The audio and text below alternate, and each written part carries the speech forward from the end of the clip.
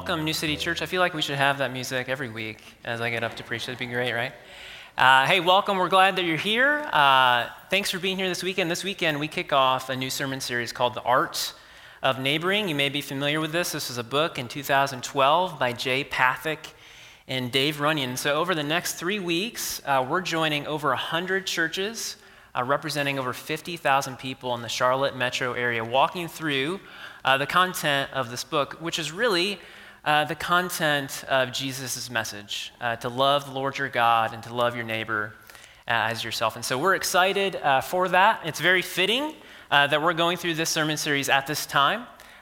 If you've been with us for a while, you know that our mission statement, our purpose statement is to be a community of Christ followers who are bringing gospel renewal to our city and world. And if you've ever wondered, how can I be a part of that? What's that mean to live that out? I hope that throughout this series that you'll see that neighboring is a vital way in which you can participate in the mission of God and participate in the purpose of our church. And so it's very fitting that we're going through this sermon series at this time. It's also very fitting because we are launching our Idlewild campus later on this month. So Sunday, October 27th, the Idlewild campus will launch. And again, if you've been with us for a while, you know that we've been partnering with the Idlewild neighborhood for years. And we've been partnering with that neighborhood, partnering specifically with Idlewild Elementary School and Urban Promise in the area. And some of the fruits of that work is the fact that we're launching a campus there later this month. And so, as a tool for all of us, there's a card that you should have received when you came in the back today. If you didn't get one, you can get one on your way out. And there's just some ways that we can be thinking and praying for Idlewild. We'd love for you to be praying. Be praying for the launch team there as they begin ministry in that area. We'd love for you to consider giving as well. And so during the month of October, there's a special fund set aside in which you can give toward the launching of the Idlewild campus and future campuses down the road. And so you can give. So be doing that, and you can attend. You can attend on October 27th. You can attend after that. We would love for you to be thinking about that and praying about that. So take this card with you to serve as a prompt for you all as you go about your week. With our Idlewild campus launching, and just as a church, as we go through this series, we're going to be wrestling with some of the following questions. What if we took Jesus' great commandment literally? What if we took it literally? What would God do in our midst? How would he change us? How would he change our city? And we're going to start to answer some of those questions tonight. But before we get there, would you join me in prayer as we think about our Idlewild campus, as we think about the 100-plus churches going through the same sermon series this weekend? Would you join me in prayer? Lord, we are thankful to be a part of this move in our city, this move that you're doing, and we get to be a part of it. And so we pray for our church, Lord. We pray for us that we would take your great commandment seriously. We would take it literally, and it would change us. It would change us from the inside out. It would change our church. And by the work of your Holy Spirit, that it might change in a small way, a small tangible way, our city. Lord, we do pray for our Idlewild campus as they launch. Lord, we want them, they want to be good neighbors to that community. And so would you give them wisdom and discernment to know how to do that, how to be salt and light. And so we pray that as they go into that neighborhood. And we pray for these 100-plus churches along with us who are proclaiming your great commandments this weekend and just the idea of loving our neighbors as ourselves. We pray that it would change those churches and continue to change our city as well. We're thankful for all you're doing in our midst, and we pray these things in your name, amen. Well, we're going to go ahead and hop into our text for this evening. And so if you have a Bible, go ahead and open to Matthew 22, verses 34 through 40. If you don't have a Bible, if you raise your hand, one of our hosts will get one to you. Matthew 22, verses 34 through 40. You know this passage most likely. It's known as the Great Commandment. And as we look at this passage, we're going to see the call for us to love the far, to love the near, and to love the Lord. And that's going to serve as an outline for us this evening. To love the far, to love the near, and love the Lord. And so we're going to start with loving the far, and we're going to start with the text. And so Matthew 22, verses 34 through 40 says this. But when the Pharisees heard that he had silenced the Sadducees, they gathered together. And one of them, a lawyer, asked him a question to test him. "Teacher, which is the great commandment in the law?" And he said to him, "You shall love the Lord your God with all your heart and with all your soul and with all your mind. This is the great and first commandment. And the second is like it. You shall love your neighbor as yourself.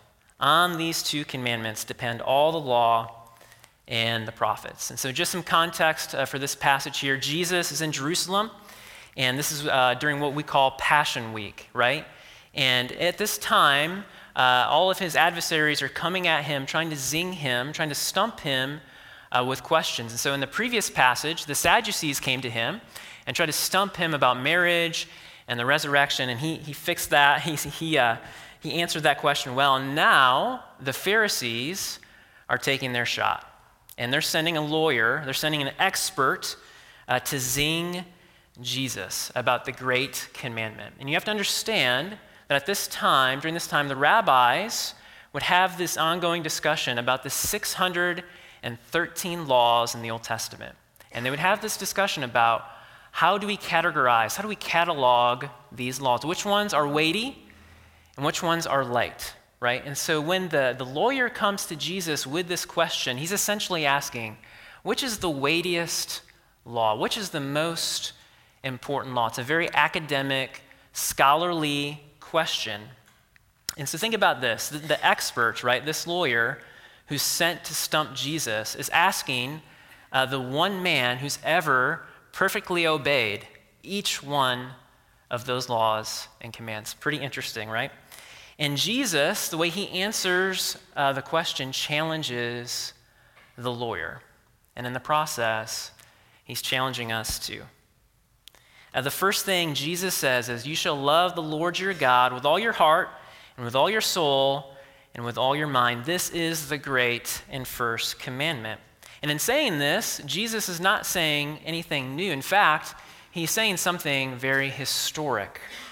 He's reciting what's known as the Shema.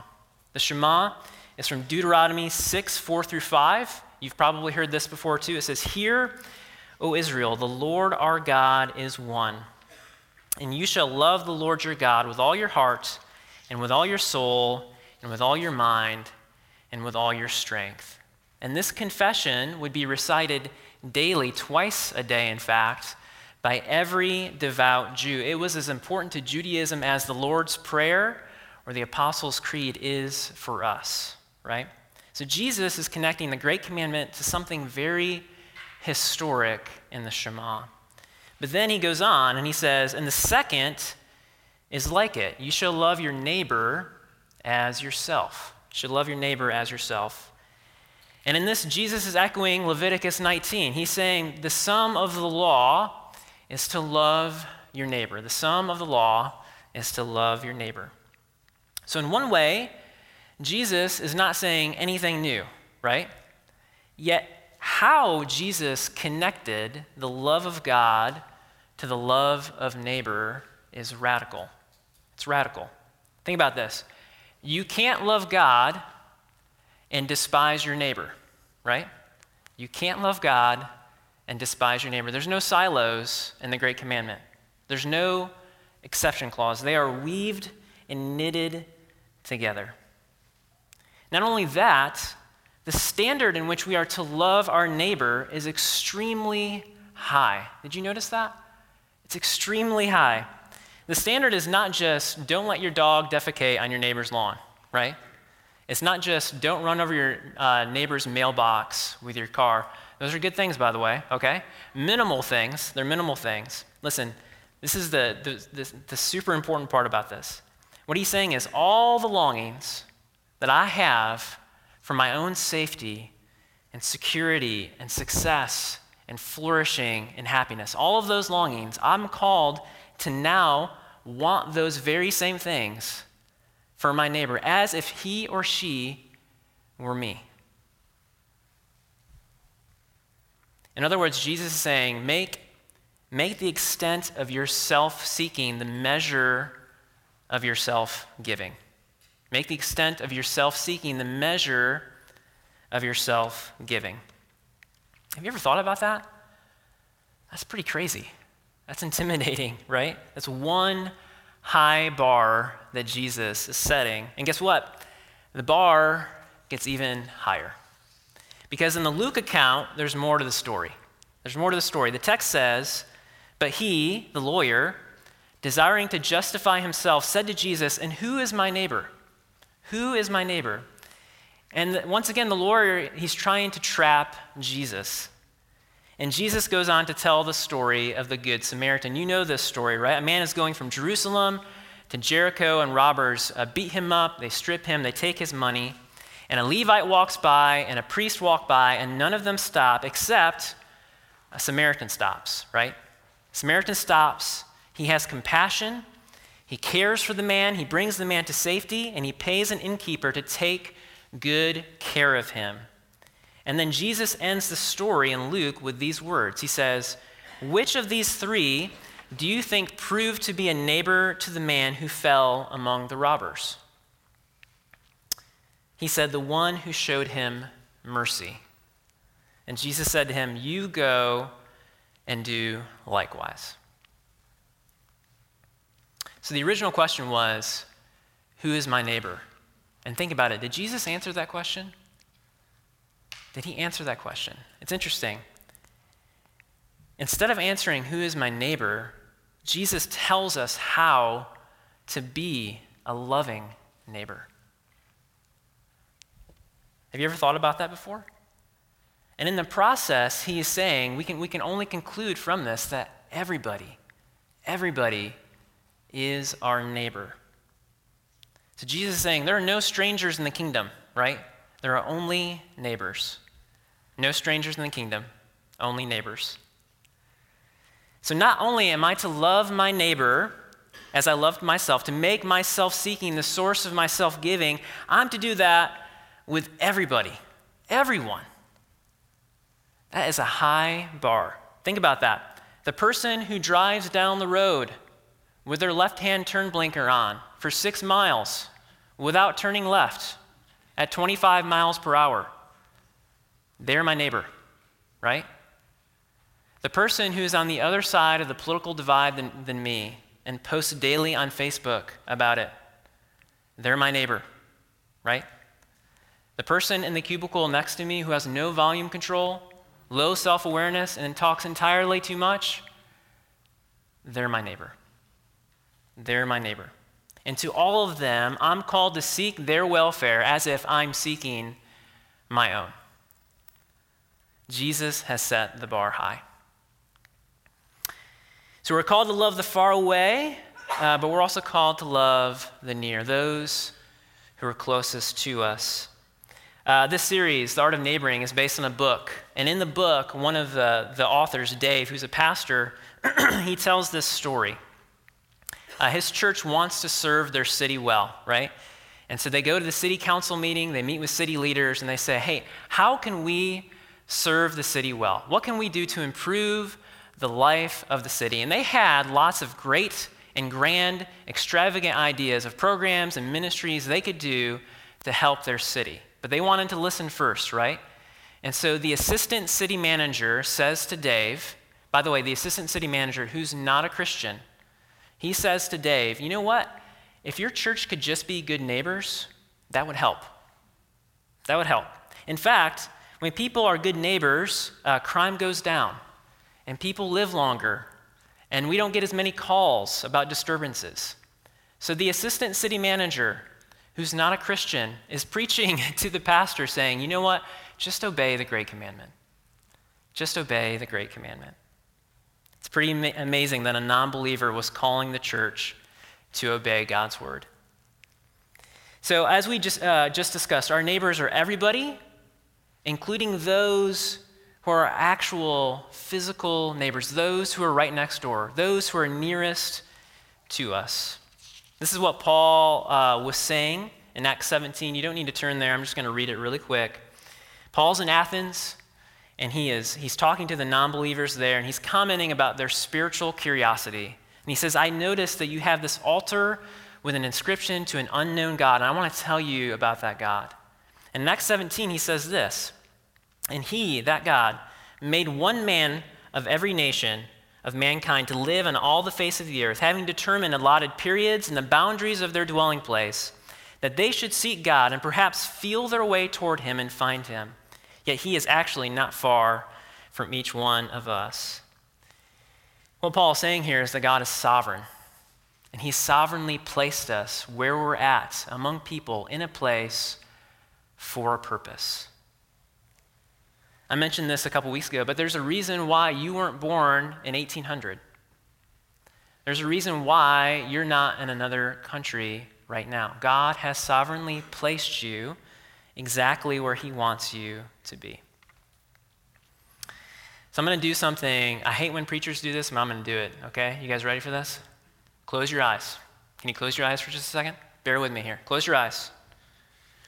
I want you to think about your address right now, where you live. I want you to think about your address. I want you to think about your home.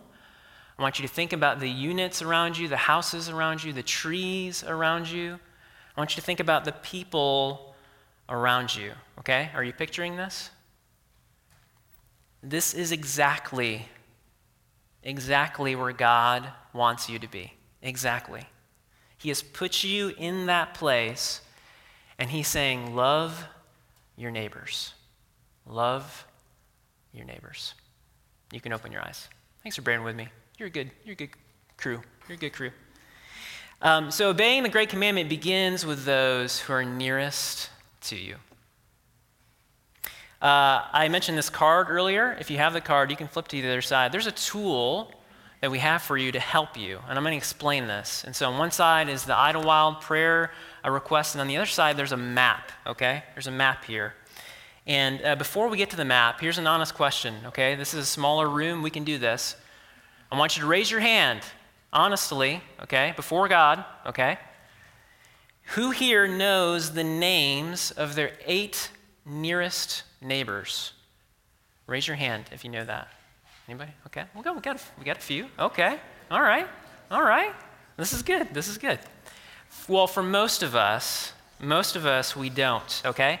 So here's the challenge. This map, right, don't make this a sheet of shame. Make it your mission this week. And here's how this works, okay?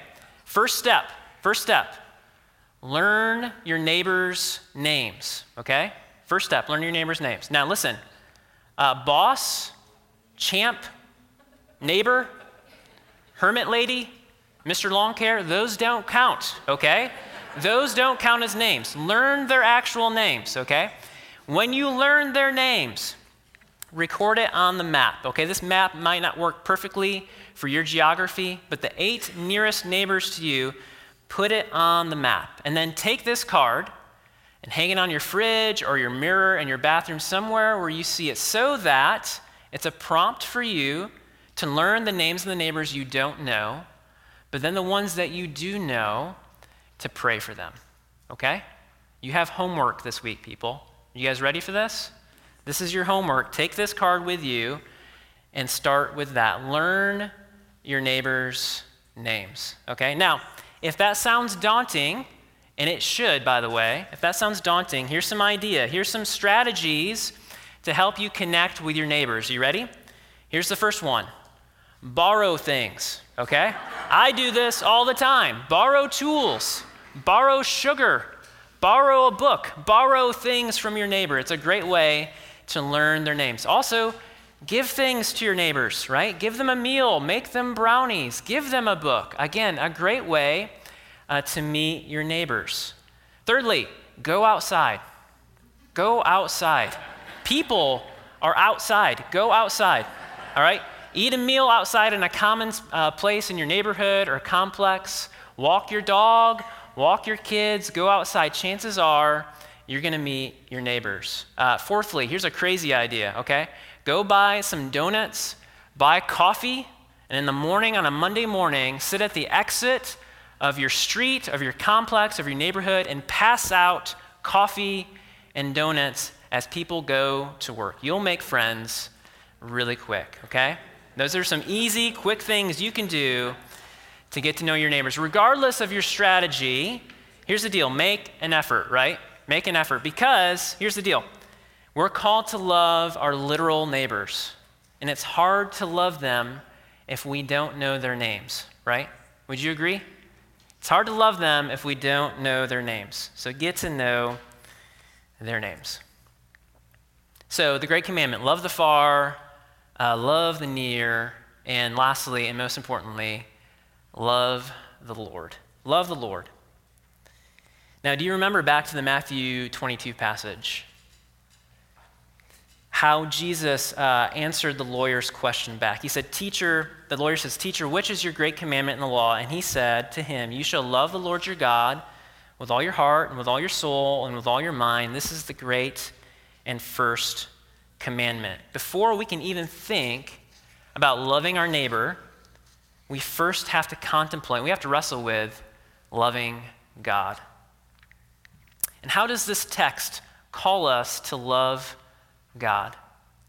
With all of our hearts and souls and minds. In other words, with everything, with every fiber of our being, with complete dedication, we are called to love God. And that realization should cause us some pause and should force us to ask, do we really love God that way? Do we really love God with every fiber of our being? And the answer is no and yes. No, in our flesh, we don't. Yes, only empowered by the Holy Spirit, and only when we pursue this wholehearted love of God once we understand his love for us, right? So what's his love for us look like? Romans 5:8. But God shows his love for us in this: while we were still sinners, Christ died for us. Psalm 136:26. Give thanks to the God of heaven, for his steadfast love endures forever. 1 John 4:19. We love because he first loved us. Are you getting a picture of God's love, his sacrificial, loyal, committed love for us? You see, God's love always takes the initiative. Always. His love always takes the initiative. We see this clearly in the incarnation, right? John 1:14, and the Word became flesh and dwelled among us. In other words, the Word became flesh and moved in to the neighborhood. And he pitched his tent right next to ours. In fact, we see God's initiating love all throughout the Bible. And there's a Hebrew word for this, and the word is hesed. It's a way to describe this initiating love. And in English, sometimes we translate it as steadfast love, or faithful, or loyal, or committed, or mercy, right? And it just refers to God's sturdy, faithful love for us. We see it in Psalm 23. Surely goodness and mercy shall follow me all the days of my life, and I will dwell in the house of the Lord forever. In other words, surely goodness and mercy and God's hesed love, his faithful, committed, pursuing love is always pursuing us. Of course, the fullness of the Lord's hesed love is most clearly seen in the cross. There, Jesus Christ himself, the only human to ever faithfully and loyally pursue the love of God and love of neighbor perfectly, was treated as a criminal and cursed for our sin. So that we, who are unfaithful, who are uncommitted, might be clothed in his faithfulness and his righteousness. This is God's initiating love in action. So we need to remember that God's love always moves first, and our love, flawed and imperfect as it is always a response to that love. And this helps frame in what it means to love the Lord your God with all your heart and with all your soul and with all your mind. That's our aim. That's what we're trying to do in response to what God has done for us. And this is important because it makes our obedience about overflow and not about legalism. It's about overflow. It's not about checking a box, right? Our love for God and love for neighbors should be the spillover of the response to God's love for us. So when we love our neighbors, we don't do it to make ourselves out to be the hero. We don't do it to put a notch on our evangelism belt. We don't do it to thump our chest, because it's not about us. It's about God, and it's about God's love for us. So, to bring this all together, a Pharisee lawyer meant to trap Jesus, right? And Jesus took a law question and he gave a love answer. He took a law question and he gave a love answer. Jesus said, love the Lord your God with every fiber of your being and love your neighbor as yourself. And in this powerful commandment, we learn that we can only truly love our neighbor as ourselves if our love overflows from God. So, New City Church, we can only do a few things really well. Would you agree? We can only do a few things really well. Let's make sure that one of them is the thing that Jesus said is the most important. Amen? Let us respond to God's love for us with every fabric of our being. Let us be challenged and encouraged that our love for God is only fulfilled when it spills over into our love of neighbor. And let us make the measure of our self-seeking be the extent of our self-serving, specifically to our physical neighbors, to those who are closest, to those who are nearest to us. So I asked these questions earlier. What if we were to take Jesus' great commandment literally? What would God do in our midst? How would he change us? How would he change our city? I'm excited to find out. Let's find out together. Would you pray with me? Lord, we confess that as we wrestle with your great commandment, that our love for you is often imperfect. It's selfish sometimes. It's wandering. But we're thankful that your love for us is not as fragile. Your love for us is committed and sturdy and steadfast and faithful. And we are so thankful for that, Lord. And when we grasp that, when we understand that good news, we respond to you in worship. We respond to you in love. We respond to you in even loving our neighbors, loving those who are even the closest to us. And so as we go about our week, would you just grant us favor as we look to get to know our neighbors, as we look to live out the great commandment? Would you give us favor? Would you give us encouragement? Would you challenge us? Lord, we would humbly ask that you would do a mighty work in us this week, in our city, just with a simple act of love. We pray these things in your name. Amen.